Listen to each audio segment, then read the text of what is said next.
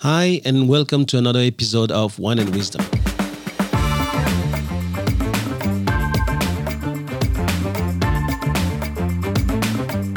I'm Thomas Le Huang, and you're listening to the TL podcast, where knowledge is shared and no one takes themselves too seriously.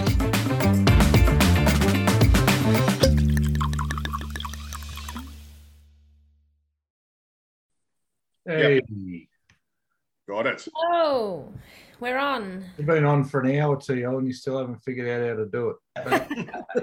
It's only a minute late. That's good. Well Well Better late than never. done. Well done. Good afternoon. Hey, how you doing? Very good. Let's drink. All right, let's start with the wine. Ladies first.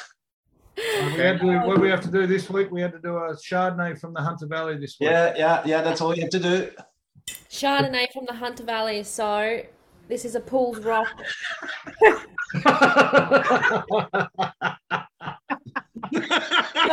You don't say anymore. I told you before we started. I called it.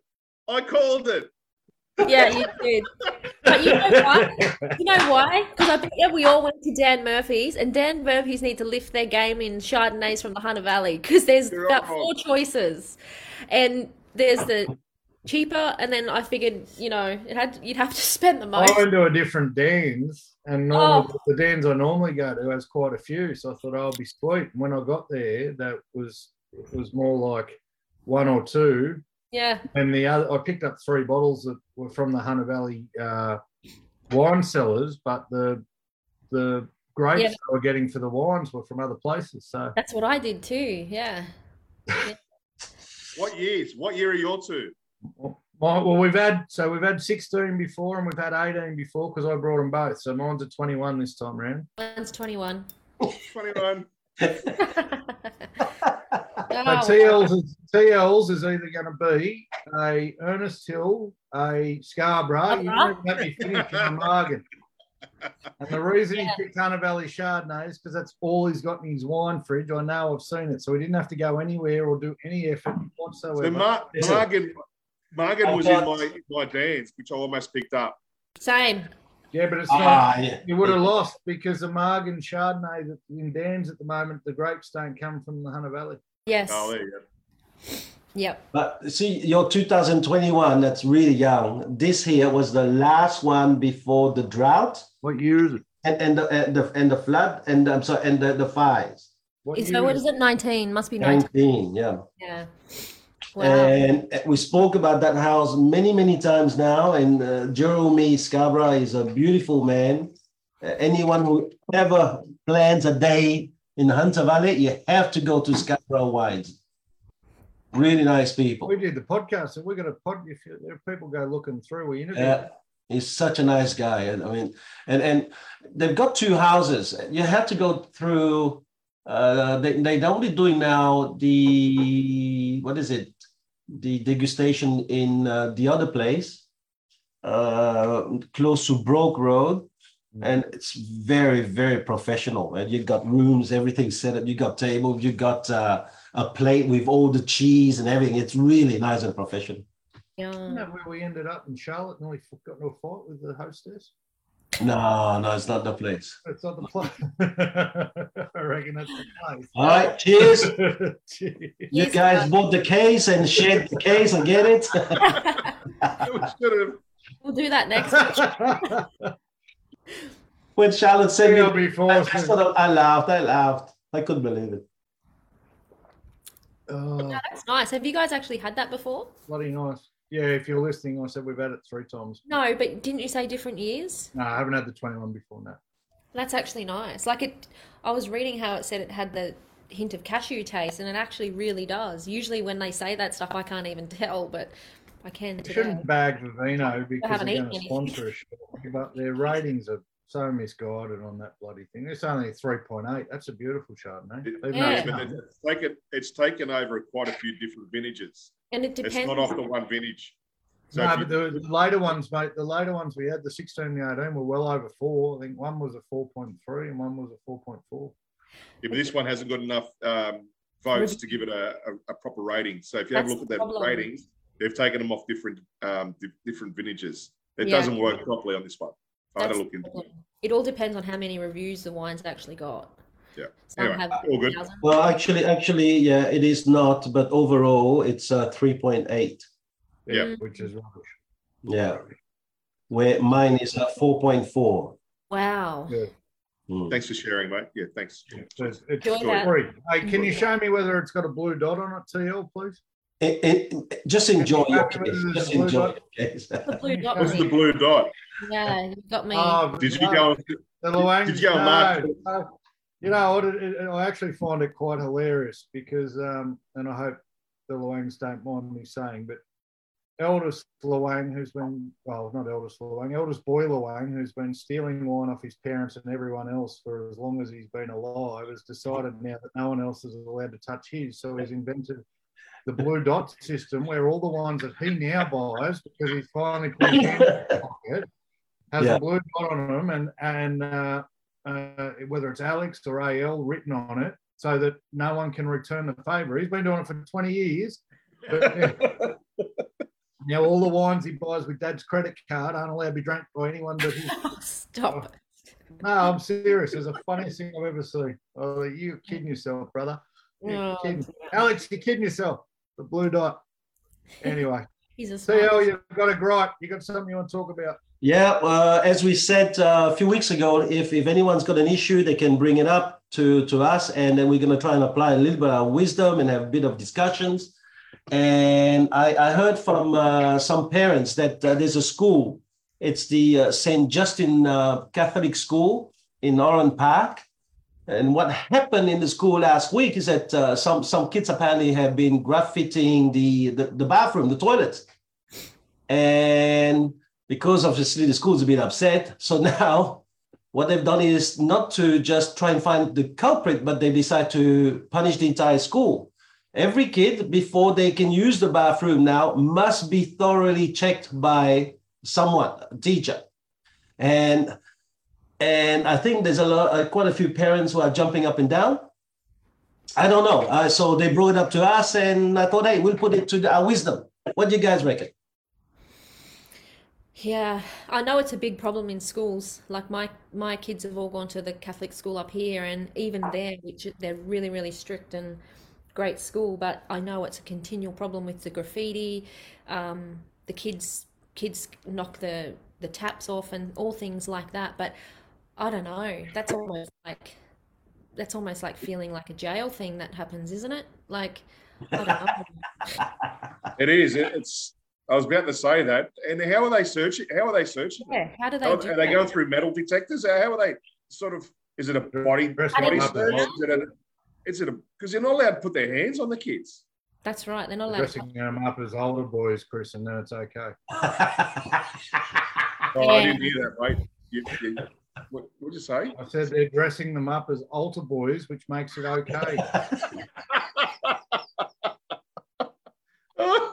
Oh, I've got so many jokes. I thought it was funny when I heard that. I thought at first it was funny, and then I thought, hold on, what if it was my kid? You'll see me in that school straight away, because that's the closest thing to putting a star on someone so that they can be identified. Here now, you imagine you're in a hurry. You have to go for that week, but no, you have to queue because we're taking our time, making sure that no one's got anything. Like as if now they're gonna graffiti the bathroom. For sure, they're gonna graffiti somewhere else. And then what? We also gonna check them when they're in the classroom. We also gonna check them when they come to school. What are we doing? And the question is, isn't it then reflective of the culture of the school? Maybe the school should look at their leadership and look at doing things differently rather than lining up kids. I mean, what are we teaching these kids to become? Yeah. I think the harder fix is the culture issue, like you said. The easy fix is to punish everyone. No. Well, no, it's even easier. Just put a bloody fake camera or a security camera outside the front bloody door of the bathroom and work out who bloody graffitied the school. That's the easy fix. For who are you checking Yeah. Obviously, you can't have cameras in bathrooms. That was my first thought. And I went, oh, hang on, that's not. No, but Cam, I But, actually think you can, because I'm pretty sure my son said that that's what they did at his college.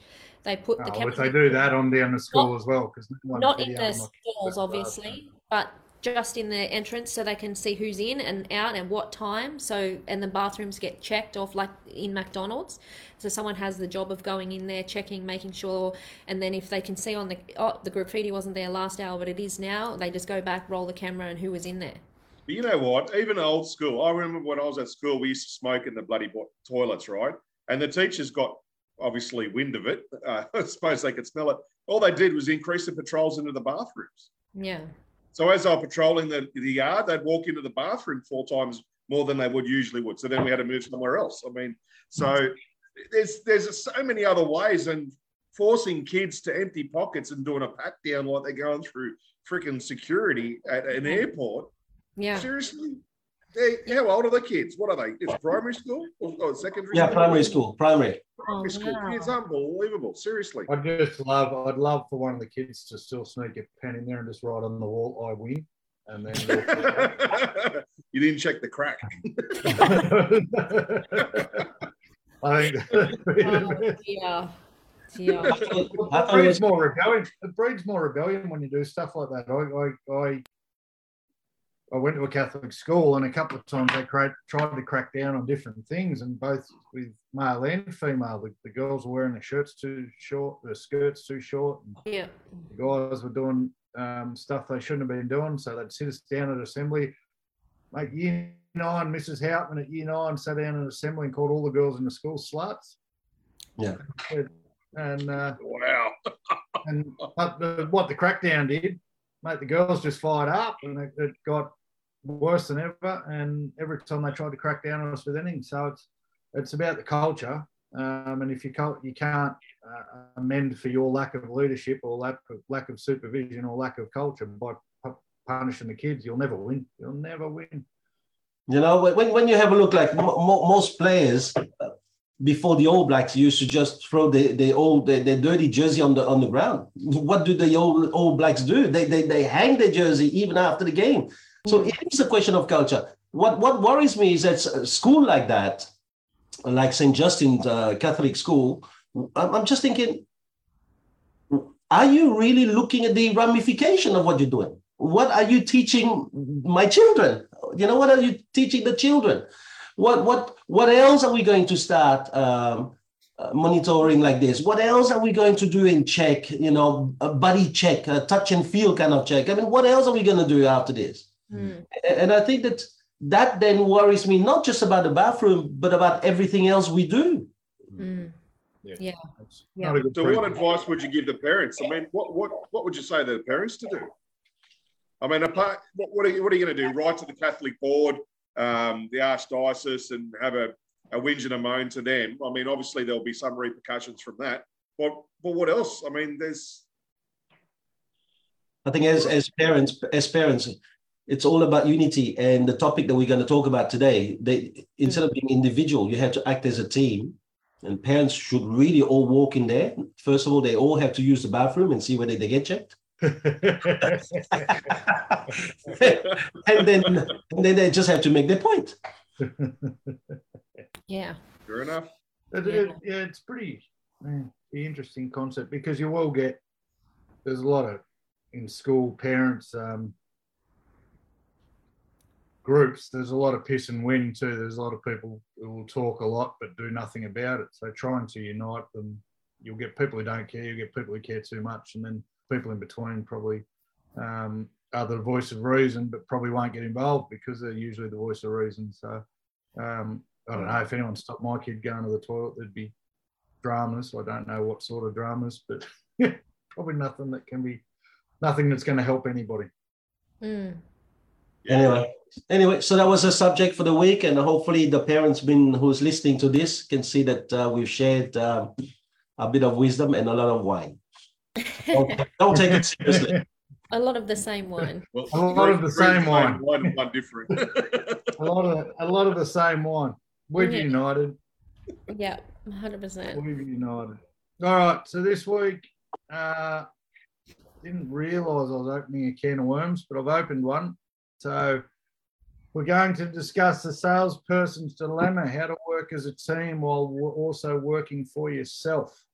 It's something that, especially in our industry, is something we've got to deal with every day. And as a salesperson, you have to deal with within yourself. As a manager, you have to deal with as part of a team. And as a business owner, you have to deal with as part of a culture. So obviously we're in a game where the individual is rewarded for result.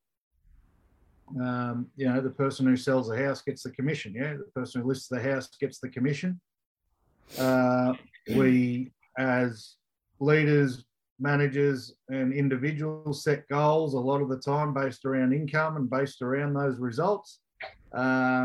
And yet we expect or hope will come harmoniously into an office environment where everyone is out after their own money and work as one. So does it happen? How should it happen? And how do we make it happen if we think it should? They were sort of where I was going with it. But the more I thought about it, I started arguing with myself. So this should be interesting. Yeah. Thoughts? Well, like you, Cam, I think there was a lot of them, and yeah, I think that essentially at the end of the day, what people are, whether they're in a team of 3 or 4 or 20, you still are your own business within the business in a way, aren't you? Because you're still responsible for your own actions, you can train with a team, but if you're not training yourself outside of that team as well, you're only going to remain at a particular level, aren't you? So you're still a business within the business, essentially. But I've always been a believer, if you want to, what's that quote? If you want to go fast, go alone. If you want to go far, go together, and I think, I think there's particularly in our industry, there's agents that probably would rather stay working on their own than have the assistance of the other people around them, because perhaps there might be a little bit control freak, if you like. But I just think, how much has it changed recently with, how many agents do you see now with these pods and things like that, where they've got all these assistants around them, and, many hands make light work. So is that right or wrong? I don't know. The pod's an example. Too much of a team, especially the way a lot of them are run, where there's someone sitting on top of that pod and the rest are picking up the scraps. But sorry, Chris. When you put this topic forward, I had a look at it and gone, then I've really thought about it. When I come down to it, I've gone, you know what? It's going to come down to the individual office and how you would answer this question. And if you're in an office with bad culture, you'd want to be by yourself. You'd really want to be a lone wolf in an office with bad culture, because it is dog eat dog. It's every man for themselves. But in a team with good culture, with a set of written rules and a set of unwritten rules, which would be make up that really nice culture within an office, there are so many advantages for working in a team. Absolutely. And then off the back of what Lou was saying, you really are your business within a business, but by the same token, you're going to go further with a team. What's the old acronym? Together, everyone achieves more. Yep. And it's proven in many, many, many businesses that teams always outperform the individual. Always. And I can go into a heap of different, avenues of, the negatives versus the positives. And I'll go the first one. That first one of dog eat dog in a bad culture to supportive and giving in a good cultural team. And we can dissect that a little bit later as we go. But I think it's a good team culture is worth its weight every day of the week. Yeah. I would say that you made a pretty grand statement that a team always beats an individual. I can think of a couple of examples where one of the biggest performing teams on the Central Coast is full of individuals doing it for themselves. I'll ask you this then. I would also suggest that I know individual agents within different teams that are extraordinarily high performing without a care in the world for what happens to the rest of the team. Yeah, but is that does team always beat the individual? and I said, it comes back to that comes back to their culture. If you're in a high performing, like if you're in a mini team, that's a bad culture within a maybe a good cultural business, and that's unfortunately one rotten apple in a bunch, you know. And I ask you this: rotten apple's making $2 million a year worth of sales. Is it worth their? But is there worth their? You know, their soul. What's the motivation for others to work as a team? Then I ask you this: would that individual that's writing really good figures, would he be writing more if you had a team around him? Well, would you be pretty happy writing $2 million a year? Oh, I'm not saying I wouldn't, but that's not the question. That wasn't the question. The question was, there's people being a sole agent writing 2 mil, and there's people writing 2 mil with people around them, right? And treating them like dirt. Well, that's a cultural thing. But would that one person, is he totally solo? Is he doing it all himself, or does he have administration staff there to support him? Would he do more if he had more people directly around him, buyers, agents, and prospectors, and so? Would he do more, or she do more? Would they do more? That's the question. It's a very hard question to answer, and I've actually put that down. I think it all comes down to their individuals sort of culture within themselves. They may have that the controlling factor where they can't let things go, and for them, they're happy to do that. Albeit good on them, go for it. And if they're getting a little bit of support from the team, it's still the team that's helping them maybe with administration and photos and whatever. But if they're happy to do that, fantastic. But I honestly believe if that person was taught to run 2 or 3 people under them, they'd make another mil. They'd go from 2 to 3, maybe 4. Your initial thoughts, TL? I'm listening. I think you guys are doing bloody brilliant job, so keep on going. What I'm asking is it a question of money, or is it a question of leadership? Because for the moment, we're talking, what if they're making 2 mil? But hold on, I've seen team doing 2 mils. I've seen solo guys doing 2 mil. So is it money? Is it leadership in that regards? And then really, are we really saying that we have to decide between team or individual? Well, I think or should it be something that depends on circumstances? I think the other issue, Cam, is those teams that have those high-performing agents that are by themselves, the owners of those business are really held to hostage sometimes because they're not creating any new superstars, not bringing people off the bench into the game to start creating that next generation of top performer. And that's where sometimes even leaders sort of come unstuck. You're saying, it's great to have these superstars and they're making this money. It's great. They're getting rewarded. The owners are getting rewarded and the team's thriving. But that can only have a short lifespan. Yeah, because what happens if those 1 or 2 or 4 people leave? Then exactly, Chris. There's a conversation for leadership. The initial topic was born out of salesperson thinking, right? That's what I'm getting at. So with salesperson dilemma. So as a salesperson, how does a young guy? So what I'm saying, Cam, in that, what I was getting with that conversation was, as a young salesperson coming into that office with 2 or 3 top performers that do it by themselves, you've not got that, ability to go out with them and sort of start to learn from them. They're not taking you under their wing because they're so busy listing and selling, right? But if you're in a team of people where they create those pods and there's a culture of giving and teaching and sharing, those new salespeople, I think, will flourish a lot quicker. Yeah.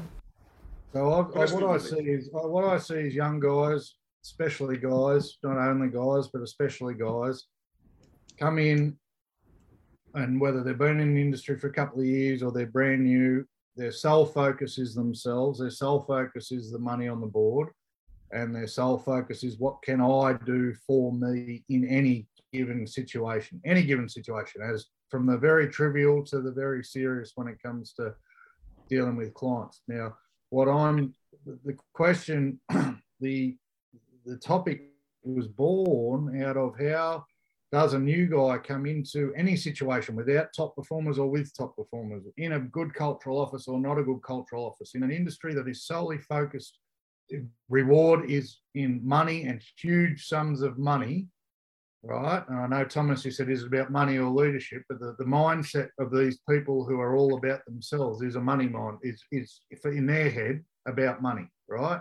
Yeah. All for me, none for anybody else. So regardless of how good the leadership is, regardless of the culture in the office, regardless of how generous the office or the business is as a whole, I still see people in it completely for themselves. Now, as I said to you, I see huge teams of people where every individual is in it for themselves, and that gets brought out behind closed doors or when you lift up the covers and see what's really going on underneath. And I see other smaller offices where there's one or two giant performers who couldn't give a rat's ass about what's going on around them. So where is the motivation for a young guy who's coming in to not make it all about him? Because he sees all around him people just doing it for himself and winning.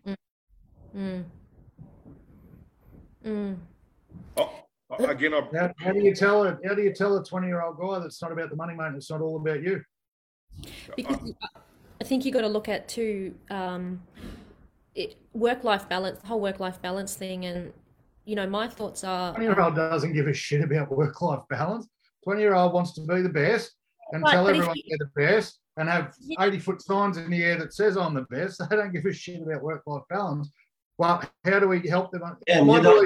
Cam, you don't have to talk over Louise, number one, and you don't have to talk about yourself, right? So let Louise answer for the rest of the... I was just going to say, 20-year-olds clearly don't. I get that. But if they want to maintain a career in real estate, you want to work at that pace, I can almost put my life savings on it. You won't be doing it at 40, So you've got to look at having these goals and what motivates you and what gets you out of bed every day. And you can still essentially, sorry? Money. Yeah, of course. But I think it's a dangerous way to be an agent these days. I think as I said earlier, I think many hands make light work. And like Chris said, and Chris made a very good point, if you're a leader of an office and you have those, and they're not essentially 400-pound gorillas, but in the same sense they can be or could be, because they're calling the shots. Their leaders would be too scared to say anything other than whatever you want, you get. Because if they're making that kind of money, you're hinged. You can't. So it's a very dangerous. As a leader myself, I would never allow that, because I can't teach the younger people coming through everything. It comes from the experience of everybody else in the team and the different personalities and the different ways in which we can combine strengths and collaborations and things like that we can learn from, and so I think it's a dangerous way to be. But anyway, I speak from my personal experience. When I first joined that office in West Finland Hills, the son was a top performer, and there were a few good performers, and there was one or two losers with a tie and Mickey Mouse on the tie. And my advice to people, now that we're talking as a salesperson, thinking whether it's a team or individual, you must beat the top. You must beat the top. There is only when you have a voice, they will listen. So what I did was I just spent 3 months just to beat the top. Not only I spent 3 months to beat the top, I actually told the leader I was going to beat his top performer in the first month, but I only picked one area. Instead of giving myself a lot of areas, I said, just in listings, I'm going to double him. He was going for 4 listings, and I said, I'm going to go for 8 exclusive listings, brand new in your team. And the only thing is I went out and I did what I was told, which is door knock. And I beat him. When I beat him, now the leader has to choose. He has to pick. Now, so again, I'm speaking from experience. I made a sale that I negotiated on my day off. And I still remember I was up in the Hunter Valley, and I said to the leader, do I have to come back to Sydney right now to do the exchange, or can you wait for tomorrow? And the leader said, no, it can actually wait for tomorrow. While that happened, the son found out that I had the negotiation and I had the price agreed to a certain price. He went and exchanged behind my back with somebody else. So the next day I walked into the office and I learned about it. Well, I'm not the kind of guy that just sits down and when it's wrong, just to take it. I just gave it to everyone. I gave it to the leader and I packed up my desk and I left. And this is my first month in that office. Anyway, my wife said, have a look. I've got a one-year-old and I'm about to deliver a second one. You better go back to work. There's none of that crap. So my real boss sent me back to work. So I went back to work. But from that minute onwards, the leader in the office knew this guy's got rules. He's got what is right is what he goes by. You want to hold on to him? You're now going to have to do whatever is right because maybe your procedure is wrong. It's not right. So I think that my first advice to salespeople is go in there, shut up, and work to get a voice. Because when you have a voice, you can do a lot of things. So don't go in and ask for this and ask for that. Because yes, you're going to work in some offices and we just got a guy come into us and he said, well, any lead that normally came into our area would just go straight to the salesperson. Back in where I used to work, I said, no, it doesn't work like this here because that's not the system. Because when you do this, how the hell does a new guy prosper? He's going to go out, he's going to get open house people, he's going to start working people. Oh, you work in her patch, you live in his patches. And I just have to give it, I'm sorry, I'm not a communist. I do not go to work, leave my wife and my children to pass leads over to others. And so if the rules in the office is already wrong, not fair, wrong, well, I'm out. So first, the first thing to do is this the right place? But you need to get a voice in order to change that. So not only I kick his son out of business within 2 years, I took his position as a sales manager because I think, and that's the best revenge. You get to a level where your actions will set rules. You touch the bit you touched on, which is where I was trying to get to, is the bridge between working for yourself and working as a team is values. Right? I don't like the word revenge, TL. I'm sorry, I don't think we should be sending people out for revenge. No, he took my sale. I never forget that. You take my sale, I never forget it. Yeah, but that's so in everything you said, what you did there, you didn't break any rules and you did it the right way. So how does someone come in or be in the industry for a long time and be their own business in the business like we tell them to be and be a team player? Values. Do everything the right way. But it's not as simple as listings and sales and that stuff either. It's how you treat the rest of the office. It's how you talk to the people at the front desk. It's how you handle. It's how you act as a whole. Now, because how many the scary thing about people acting as though it's all about them is at some point to keep it all about them, they're going to break a rule. They're going to break a procedure. They're going to say, oh, I didn't know that you'd spoken to that guy. Oh, I didn't realise that we couldn't talk to buyers inside of 7 days. I didn't know this. I didn't do that. You're going to start breaking procedures. And then you might get away with one depending on the office you're at. But then what do you break to stay number one? Then where does it get to? You've got two competing offers from different agents, but it's all about you. So what are you telling your vendor? What are you telling your buyers? Right? Yeah, but you have to really have a voice, Cam. I'm sorry. I agree with you. I agree with you. You got to fight to be the best. You got to fight to be the best. You get in there and you be the best. Yeah, 100%, 100% in everything. You want to be the best salesperson. You want to make the most money. You want to have the most listings and the most sales. 1,000%. But the only way you can do it right is by sticking to the right values and the right culture. And whether that's the office's culture. Chris said before, if you're in a bad office, it's all gloves are off and just hell for leather. No, you've got to have the right culture in yourself. So I got a great nickname and a great nickname and a horrible nickname all at the same time in my first office. Now that I think about it, and it was Honest Cam, because they were calling me Honest Cam as a piss take because I wouldn't lie to anybody or do anything wrong, and that became a joke. Oh, he's Honest Cam again. Imagine being in a place where being honest was cause for a bloody nickname. Like what? But I think it all does come back to the culture, and we can all think of offices, or I can certainly anyway, where the culture is that they all hate the manager. That's the culture.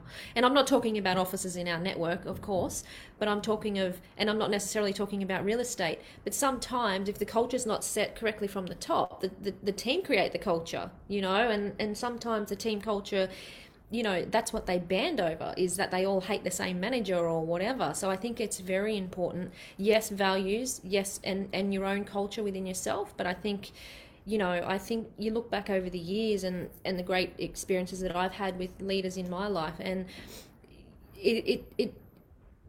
you ask me what made them great. The only answer I can give is that they had culture. And that's it. They just had, it was, yeah, like that was what it is. That's just one word to describe them, and that's it. Yeah, but the problem is that when I go beyond culture. So sometimes you look at the culture closely and you go, there's no way someone's going to make money in this organization. Culture, no culture, right? Like I get a lead, and it's in Bateau Bay. I have to give it to the guy who services Bateau Bay. In the meantime, he's there doing his nail, having long lunches, but I have to give him all the leads. I think it's wrong. I think you must break the culture. I think and this is when you must go individual. The first thing that I always tell people when they start first day of recruit training, you are in here in business for yourself. Yeah. You are leaving your wife, your children home to be working around people that you can't say you love. Mm. The first thing is that you owe to do everything you can right now to take whatever you can, extract whatever you can, and bring it home. If you're not, then already you're not a team player by your family. That is the definition to me of individual.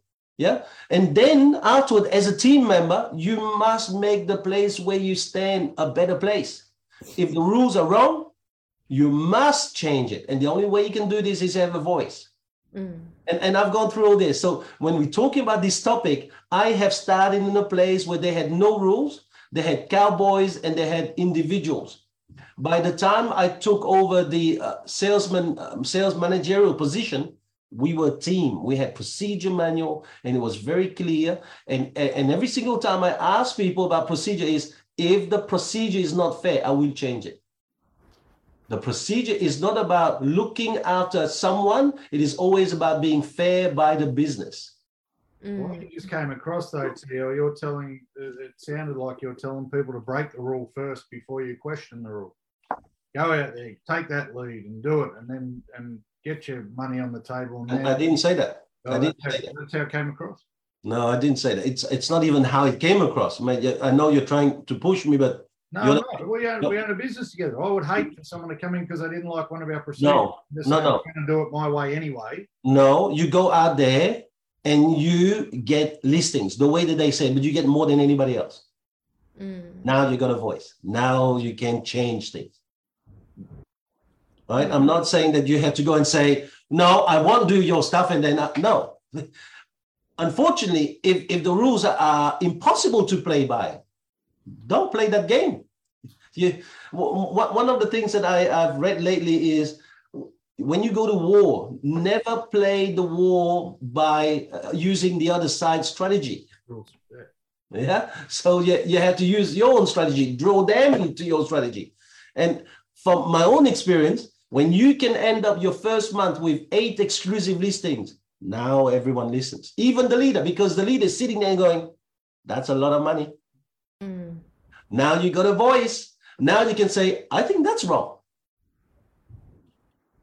So for example, one of the rules that we had in my office is that every time there was an inquiry, we had to do the communist way. So you'd get one, then the next guy would get one, the next guy. And I'm thinking, hold on.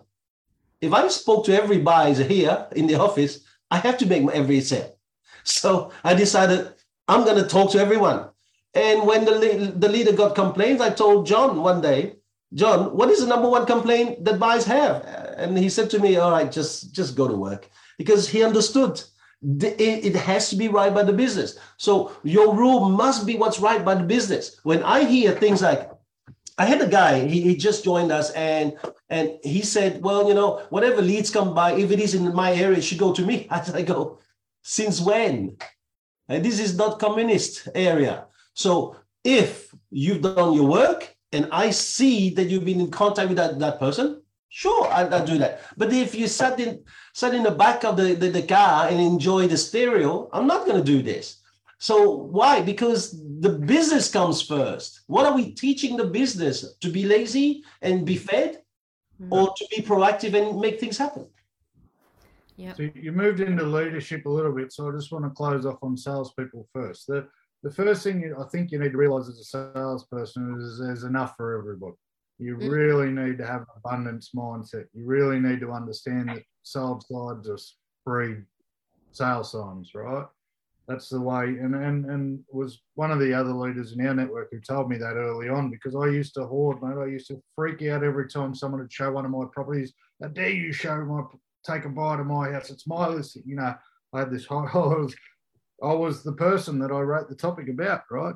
And the minute someone said to me, you realise once a house is sold that someone else is probably going to sell nearby, and I went, oh, shit. And all of a sudden it was a free-for-all. Everyone sell my stuff so I can go and find more. Yeah, but until sorry, you're right. It was not so long ago, Cam, that you would have a new guy do your open house or show buys, and then the credit would still go to you. We're talking about leadership, not No, talking about salespeople. Well, leadership. No, but you just went to your listing. You just went to your listing. That's what I'm talking. So, but you were told that, and I'm thinking, isn't that wrong? Because I'll sit there, and this is what brings me back to what I said at the beginning. If the rule's impossible to play by, I'm not there. Like, I'm not gonna go into a gunfight and I just got a pocket knife. I'd be stupid to do this. And so I can tell you that as long as it's been 2.5 years since I've had anyone do an open home for me without getting paid for the result. So I can tell you that. No, all have their points on the leaderboard. All have their points. And so in terms of individuals, no, I believe that you need to have the courage to prove yourself first, right? We're going to have to stop talking like people talk these days, which is, I've got no right, I've got no voice, but you know what? Because I am, therefore it should be, otherwise we'll cancel you. No. Go out there, earn the right to have a voice. That's it. Earn the right. Yes, but do it the right way. That's all I'm saying. I think you're 100% spot on, mate. You need to go in and you need to be the best. You need to have that hunger. And one of the ways you can be the best is by understanding there's enough for everybody. And I'm in an office environment for a new salesperson. I'm trying to stop them, mate, go and be the best. I've spent my whole career trying to do it, not arguing at all, but it has to be done the right way. And that's where it gets scary, when you're in an office environment where it is every man for himself. The temptation to do the wrong thing just once, well, maybe if I just do this little thing wrong, I'll get away with this time and you'll get the result and the money will go on the board. It's a bloody good incentive to keep doing it, isn't it? Now, from a leadership point of view, which is, of course, it comes down to leadership. What were you going to say, Chris? Because I could see you were... I was going to ask Thomas, you started in an office that was, you admitted had a bad culture, right? Yeah. Had no set of rules. Right, so you had no option but to work your ass off to earn a voice, right? Which makes sense in an office with a good culture. It makes sense with either one. Do you think it'd be easier, and we're going into leadership in a minute anyway, but do you think it'd be easier for a salesperson coming into an office with a good culture, who have a supportive nature around them, supporting them to be able to achieve their goals? No? I just asked you this question. How many times have you seen kids who are born in a very stable and rich family and end up being a bum? Mm-hmm. How many times have you seen kids that are struggling, see their parents struggle and have to fight and just build an empire? I think what the individual has to do is really to rely on himself or herself. I think that's the biggest thing. I learned because before I started in real estate sales, I was insurance salesperson, and I learned from my first leader: if it is to be, it is up to me. It's up to me. And so I upskill myself. When most of those guys came in the office at 9 o'clock, I was in the office at 7:15 studying, upskilling myself. When most of those guys were looking at how to hide their lunch from me, because I used to steal everyone's lunch. That was the only fault I have in terms of value. Maybe it was not good. Mind you, there were a lot of fat guys. Therefore, I was looking after them and keeping them thin. But what I was really looking at is how do I just upskill myself to beat them? How do I just go out there and go beyond what they could be doing? And I think that's what we need to be doing. Don't ask, what is it that they say when things get tough? Don't ask for things to get easier. Ask for you to become tougher. You know, and so if you upskill yourself, you will get there. I laugh. You put me in any office, I'll do this. However, as I said, don't be stupid. There are businesses where you're fighting with a knife when you start. It's not going to happen. I was working in an office where they said, here's the area, go and get it. And I went and get it. Now, so in some offices, I hear of people being sent like something like lunch pack distance away from the office, and that's the patch. And it was impossible for them to make a living. For me, I'll go where it is easier. Okay, and then in terms of leadership, where there is no leader, become the leader.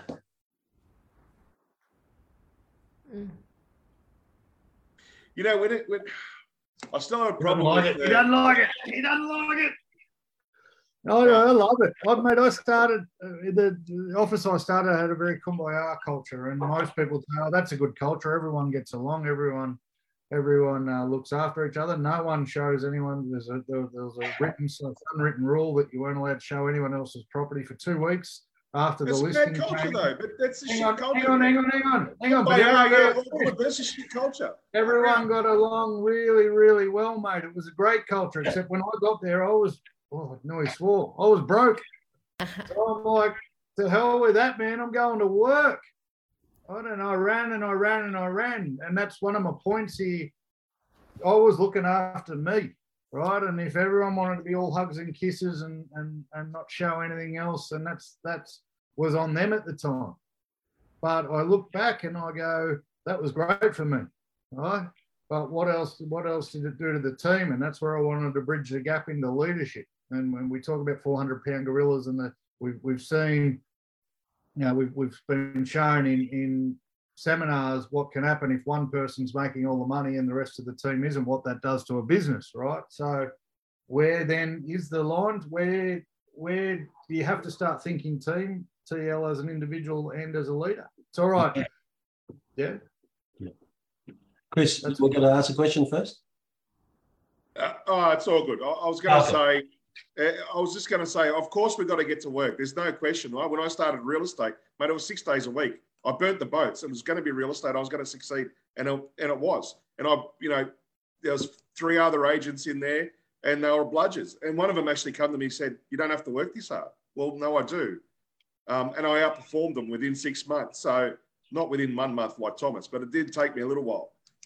But I worked my ass off. But I always feel, and I look back to that if I had an inclusive team that was like, mate, you do it this way or you do it way, they won't make life easier. Or if you get this and do it, a supportive team that showed me shortcuts for want of a better word, I think my journey at the beginning would have been easier. That's where I disagree. I don't disagree. You've got to get your ass to work and grind and work your ass off. And there is credit in the struggle. I mean, there is credit in the struggle. But at the end of the day, I do believe a supportive culture within a business will help the new team members flourish quicker. But maybe I don't agree. I don't agree. It's beautiful. Yeah. I don't agree. Like Chris, you look back and you went, "Oh, that would have been nice." But if you were going as hard as you said you were going, and I see this and I see it now, no matter how much advice you give and try and help someone, if it's all about them to start with, they won't listen to you anyway. And they're going to break their teeth on they're going to break their teeth on their own mistakes, regardless of what the wise old heads tell them, right? So it's easy to look back and say, oh, it would have been good for someone to give me advice. Would you have listened to it? But I started when I was a lot older, mate. I started when I was 38, so I think I would have. I started real estate late in life, so yeah, I think I would have. No. Yeah, where I disagree with you is exactly what I said earlier. There are families where the kids are comfortable, they've got everything they need, the latest iPad, always the latest stuff, and they just end up being bums. Yeah, right? And now there's also families where the kids are in a rich area and really blossom. So it's about what is it that is inside them, you know? And I think that in terms of individual, the fire must be within. Absolutely. When someone says to me, this in my business, or this how far I am from work, or this and in my home, or this in my leader, I go, you're just pointing at things that are out there. Yeah, I have not heard anything that is pointing about what's in you. What is it that is defying you? I have one young guy, he worked he's in our office. And when he first started with us, he was conscious, trying to just get our attention on the fact that he's carrying a bag around him because he's diabetes and he's got this, he's got that. And I could see the bag was almost like his excuse. And he was trying to sell it to me. So I took him aside after week 2 or 3, and I said to him, do you know, one day I can see on stage speaking, and what you're going to tell them is, I had diabetes, but I still decide to win. And you could see the light go on in his head. And now the kid is doing crazy stuff. And so I think the fire is within. Now, to work as a team, you can instigate the team. When I have to say this, that when I first started around John, there was no team. It was a business where the leader was surrounded by gorillas. Within the 2 years I was there and became a manager, we had a team. Yes, I had to move on we had to euthanize the gorillas. We had to make sure that we get like nice animals around, and we build a team. But you have to do it. And I have no problem doing that. Why? Because team always comes first. Why would you do that to you? 400-pound gorillas, that's 1,600 pounds. That's a lot of cash. Because but it doesn't matter. If you're going to be living by the value of money, then money is not a very good girlfriend. I have to say to you, money is a very, very bad girlfriend. But you have the leader, right? But if you don't care about money, money is a very jealous girlfriend. She wants to chase you. So what you have to do is to focus on work. Now, if I have gorillas, I get rid of them, because when I've seen it over and over in my entire career, and I've been in real estate now, 27 years, and I've seen teams, when the gorilla leaves, the entire team grows. It's almost like when you remove that large tree, you realize that it was the shade that it took away from the other trees around. Does your gorilla have a weight limit though, TL? And I'm sick, I don't like talking about money, but I'm going to keep talking about money. Someone's bringing your business in $2 million a year. Yeah. The rest of your team is doing. I will remove the gorilla any day. $10 million. Money, it should not be the issue. But it is the business owners, right? Yeah. They see the bottom line. They see the bill. If you are, then you will have zero business long term. So if you are a leader who's thinking of retiring in the next 3 years, maybe you look at maintaining and controlling the gorilla, right? But if you are a leader who's really understanding, my young Kane, he's 20. I have to look after him. The Reese, he's 25. I have to look after him. I can't get a gorilla decimate that team. Then I must do something by the team. And I think that's what you see day in, day out in things like master and commander where the captain had to cut the rope and sacrifice one person. You see movies like in The Gladiator where the leader has to make these kind of decisions. Happens all the time. The only thing is the leader, the minute that he's thinking money, he's not thinking team. So now, if he's not thinking team, there's no team. So we've gone to the very top of leadership, where in leadership we still work for ourselves sometimes rather than working for the team. But in the instance that you've just suggested, by getting rid of the gorilla for the good of the team, it's actually comes back around to working for yourself, because you're going to be able to retire quicker sooner. Yeah. Yeah, I think that the people, the team that are the people who are holding on to gorilla, when you look, they have a hidden agenda, and the hidden agenda is, I'm about 5 years from retirement. If I can just hold on to it, I'm making money out of it right now. I think it's a disgrace by the juniors that are in there. And the question I always ask is, what if those juniors were your children? Oh, well, I wouldn't do that. Oh, but because they're not yours, but they're part of your team, and I thought that your team is a family, you still allow that. So I think that those leaders with double standards will always pay. They always end up paying the price. 100%. Yeah. Right. So a leader with bad culture, Thomas, do you think they realise that their team's got a bad culture? Do you think they're aware of that? Or do you think it's a good question. Excellent question. I think that yes and no. I think if your makeup is that you work on greed, you're not good enough is driving you to get more and more and more to fill the void of not feeling not good enough, then greed is not going to do that, because it's about you first. And so it's as long as you're getting it's fine.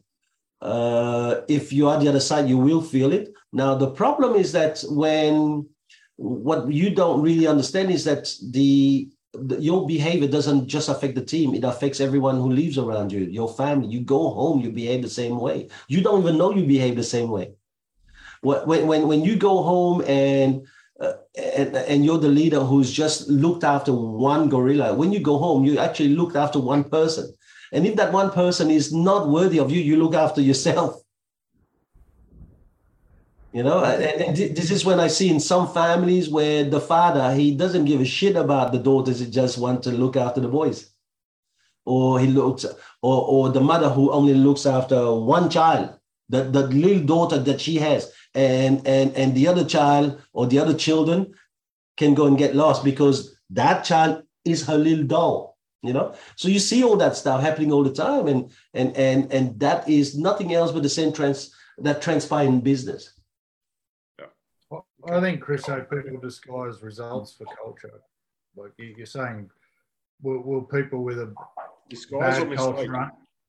Hey? Or they disguise or they mistake. They don't understand the difference. They mistake. As long as the bottom line is where the bottom line needs to be, and again, we're on this, I've got a good culture because they're making the money, they're getting the results, and blah, blah, blah. But what we find in those sort of businesses or those sort of leaders, the minute that something changes, it's outside of their control, like a shift in the market, the culture all of a sudden doesn't exist because the bottom line has moved now, right? So I think we throw around the word culture too easily without fully understanding what it is, right? Culture is not your profit. We can't look at businesses and go, they're making money, they've got a good culture. They can't look at business and go, oh, they got two performers or one performer making a couple of $1 million a year, they must have a good culture, right? That's not the point, because when things shift, that's when the culture gets found out through good and bad. I know that, I get asked all the time, oh, gee, how is it out your way? It's tough down our way. And I'm like, well, no, it's great out our way. Plenty of people listing, plenty of people selling. Life's good, and that's the mindset, and everyone's doing everything the right way. So if you ask me about culture, and it's nothing to do with profit, I think we got a pretty bloody good one. Others are in the same market, losing people hand over fist, people doing the wrong thing hand over fist, but it coincided with the change in the bottom line. All of a sudden, culture, maybe not. So are you saying, and this is more of a question than a statement, if someone has got good staff retention, longevity, and their profitability is very good, ultimately, looking from the outside, there should be a good culture, right? You would think. Not necessarily. Not necessarily, okay. Not necessarily. Good staff retention could mean that people are just happy to have a job. If they've got good profitability, I mean, if they're profitable. Very good question. It's a very good question. I think to me, a good business is gauged on how fast they can get someone who got no idea into becoming a top performer. That's a good business. A business that is retaining top performers could be taken hostage by two mafiosi. Right? Or five mafiosi. I'm just taking two for the sake of it. So I've seen offices where the retention is high. Why? Because when you're new, you had to pass over the leads. Yeah, you're feeding the top gun. You got no idea. But when I see an office when someone starts and within a few months they're at the top of the tree in terms of listing, now that's a top office. Now that is an office where there's leadership. And I'm starting to see more and more of that. You know, I just employed a guy who said to me, you know, I've got a few guys who want to join. And I said to him, just tell them next. And he said, but they don't want calling me and they want to know. I said, next. This is how we are here. That's how we behave here. And I think that for myself as a leader, I must set the tone for sure. Deep inside, I'm thinking, oh, what if it is a $2 million performer? You always have those kind of moments. But then what I always use is, in the end, they will treat you the way they treat their worst enemy. If they really hurt the other leader to join you, they will do the same when they leave you. And then you have to also look at how do you want your parents to be treated? Well, in a nice way. Well, then you treat the other person in a nice way. So I think it's about monkey see, monkey do. Listen, man, I have had people who would want to join me straight away, but you just have to bite your tongue and you have to say no, you have to push back. Why? And maybe sometimes it is protecting the other offices, and maybe sometimes it's a loss. But in the end, I go, are we doing the right thing? And that's more important. I think leadership is so crucial. You can't become a team until we have a leader. And this is why we're talking about leadership now. There is no team unless there is a leader. There's a bunch of rat bags. There's a bunch of mercenaries without leadership, and they can still make money. They can still do well, but at what cost? You having a heart attack? You're destroying other kids along the way? I think it's a disgrace. Isn't that something you said, Thomas, in one of our seminars as well? You can't call yourself a leader without a team as well. Isn't that something you said? Am I remembering that rightly? Yeah. What? You can't call yourself a leader without a team, because you can always manage yourself, but if you can't manage other people, sorry, yeah. But what is a team? A team is not a bunch of individuals. Exactly. A team is a bunch of individuals who are in agreement to run and live by the procedure manual from the office. That's the... Trying to get at before.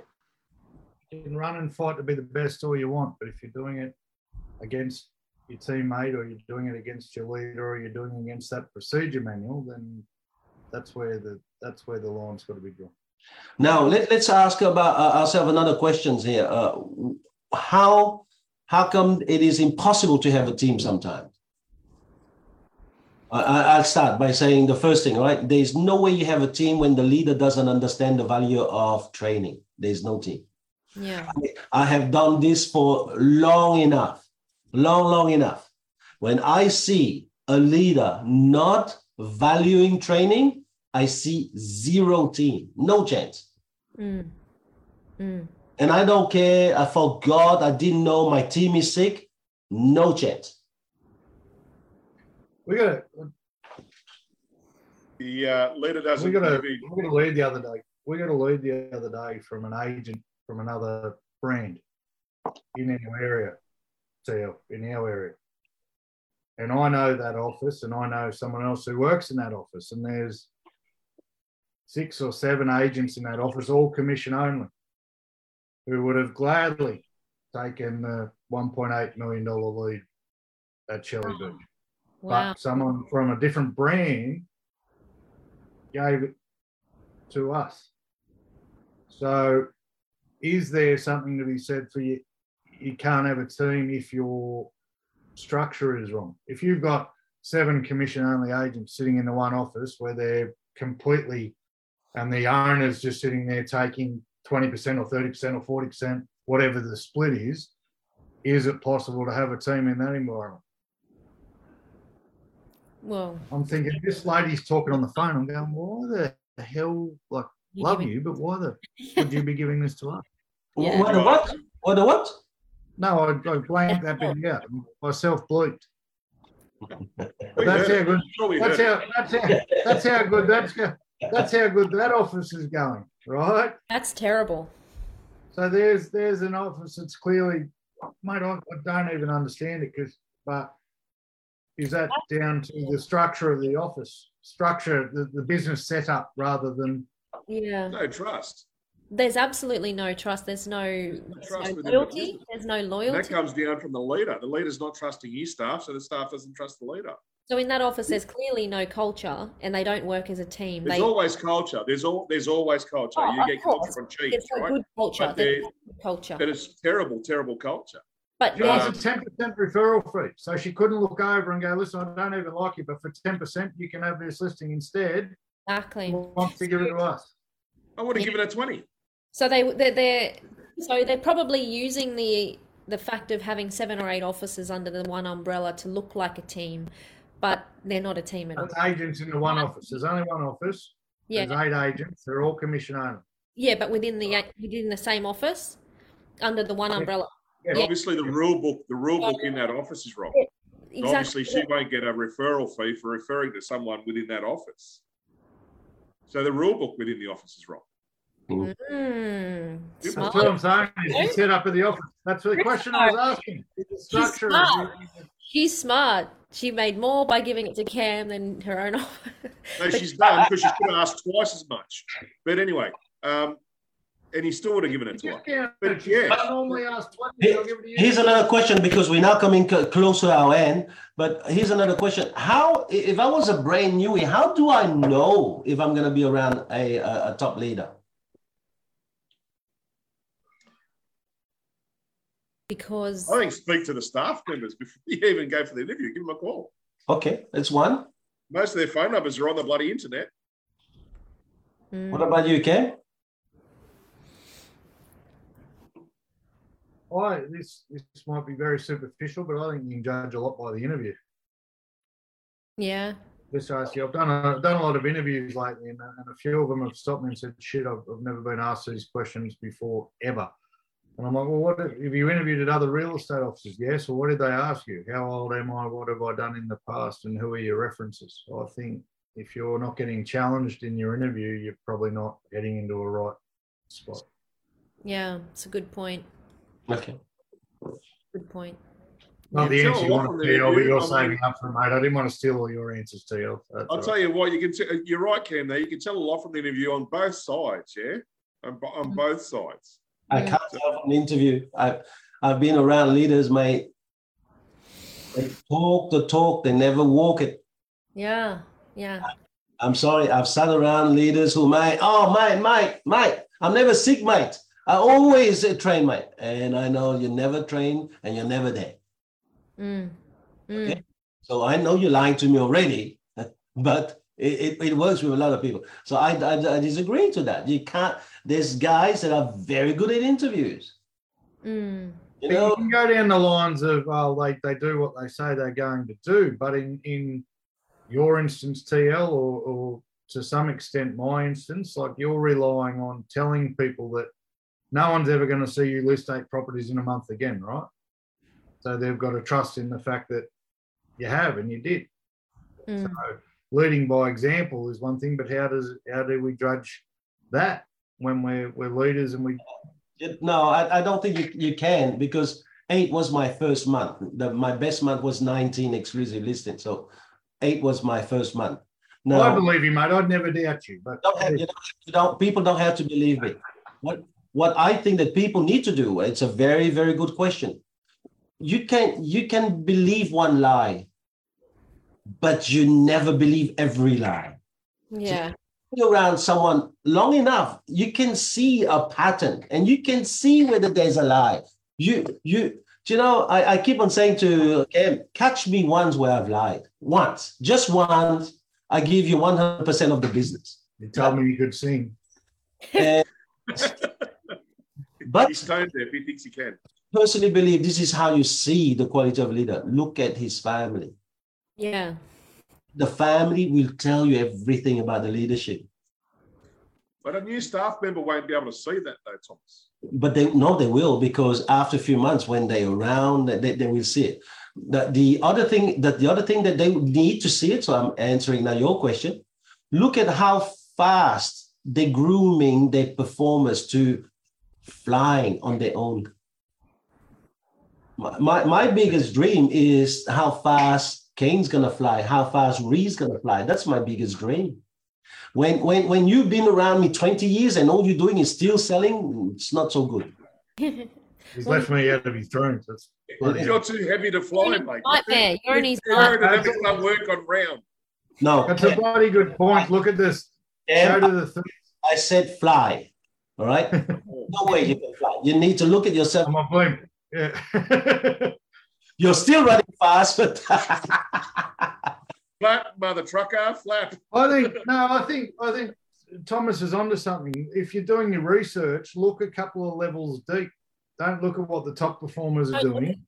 Yeah, exactly. Look if there's anyone else on realestate.com with any sales next to their name. Look at, everyone knows someone, especially like where we are on the Central Coast. Everyone knows someone who's in real estate, right? And you'll go, oh, so-and-so's been doing it for 4 years. Hang on, I'll have a look. What? They've got no sales and no listings. No, chances are they do. It just wasn't given to them. So look deeper than what the top people are making. Look how they talk to their receptionist is a good clue. I mean, because we did say going into an interview, how many times have you heard, just the way they talk to their front of staff, it's... I'd also suggest going back to your interview thing, Cam, don't be scared to ask them a lot of questions. If you're the salesperson going for the job, arm yourself with some good, solid questions, things that may frazzle the normal person. Something like, if you were to give feedback, how would you prefer to give that to one of your staff members? Or how would you prefer to receive feedback? Something they've got to stop and think and see their answers. I've got a better one, mate. I've got a better one. And I might have stolen it from someone's book I might have read a couple of times recently. Sit down and ask me what I'm going to do for you. Like, sit down in my interview and go, I say, oh, so why do you want to be in real estate? My interview was a shambles, but the start of it was perfect. Someone asked me, so Cam, why real estate? I said, I don't know. You called me. Tell me why real estate. And God's honest truth, that was the answer I gave, because I didn't know.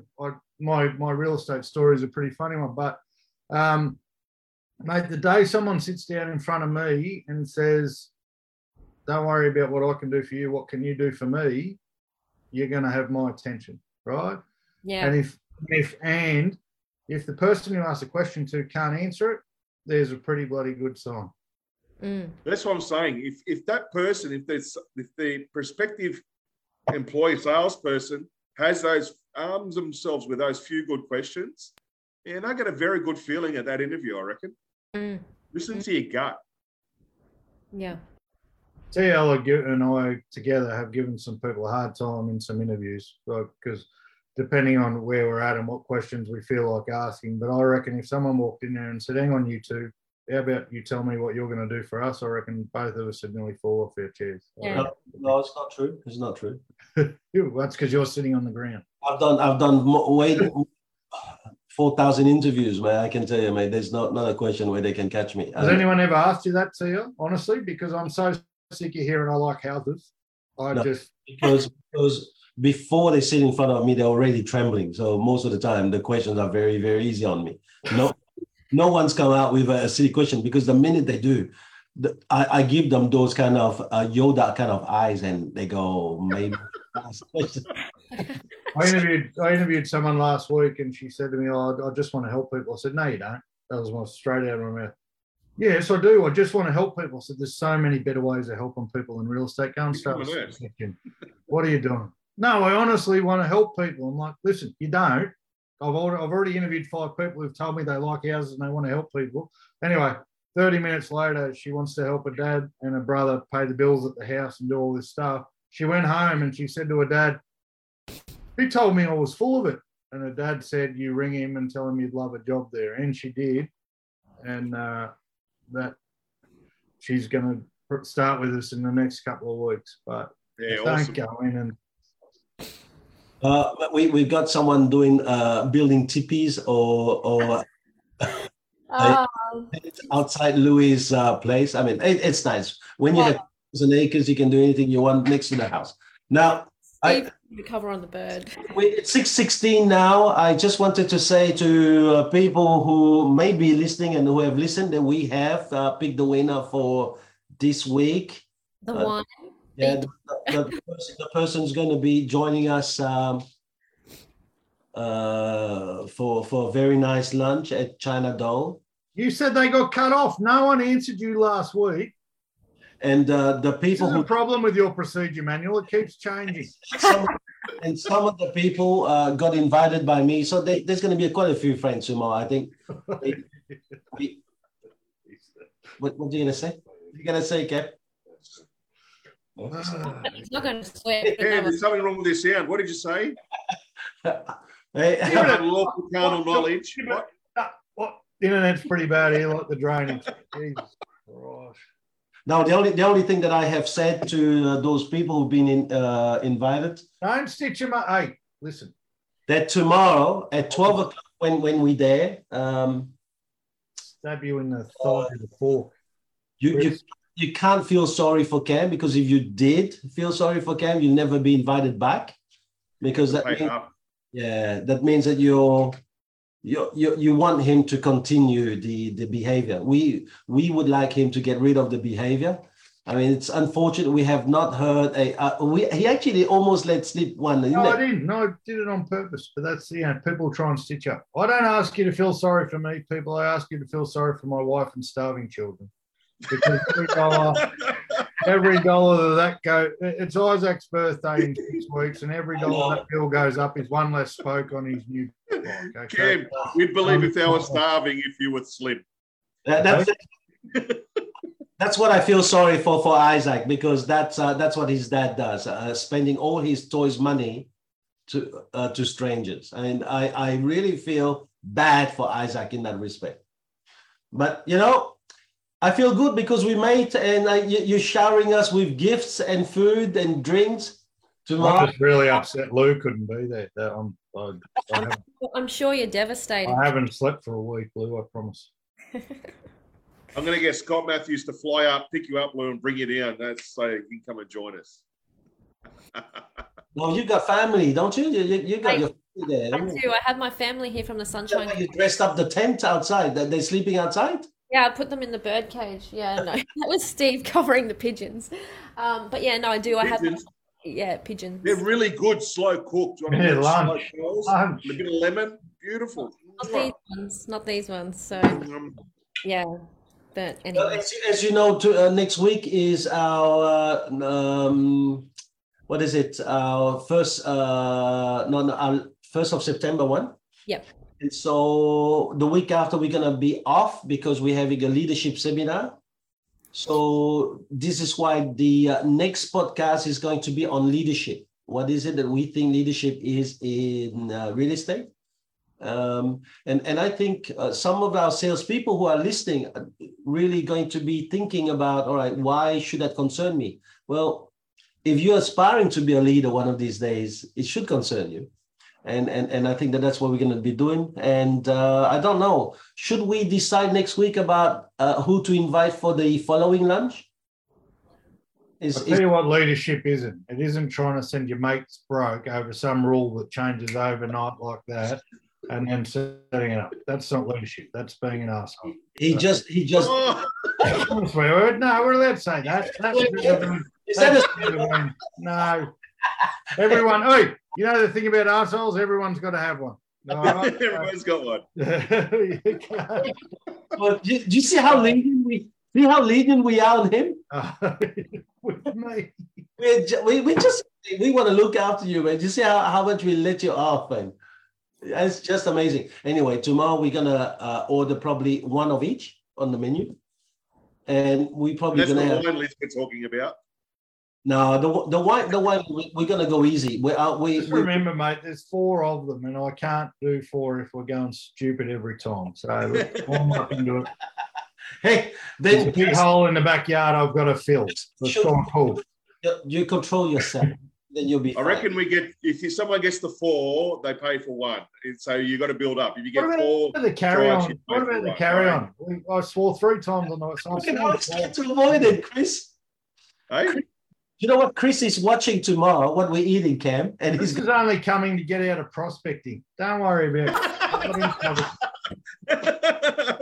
Some of us have got work to do. Some of us have got work to do, mate. That's all right. No, I've invited quite a few friends tomorrow. We're gonna be good. You will not be lonely. Okay. We all got to support.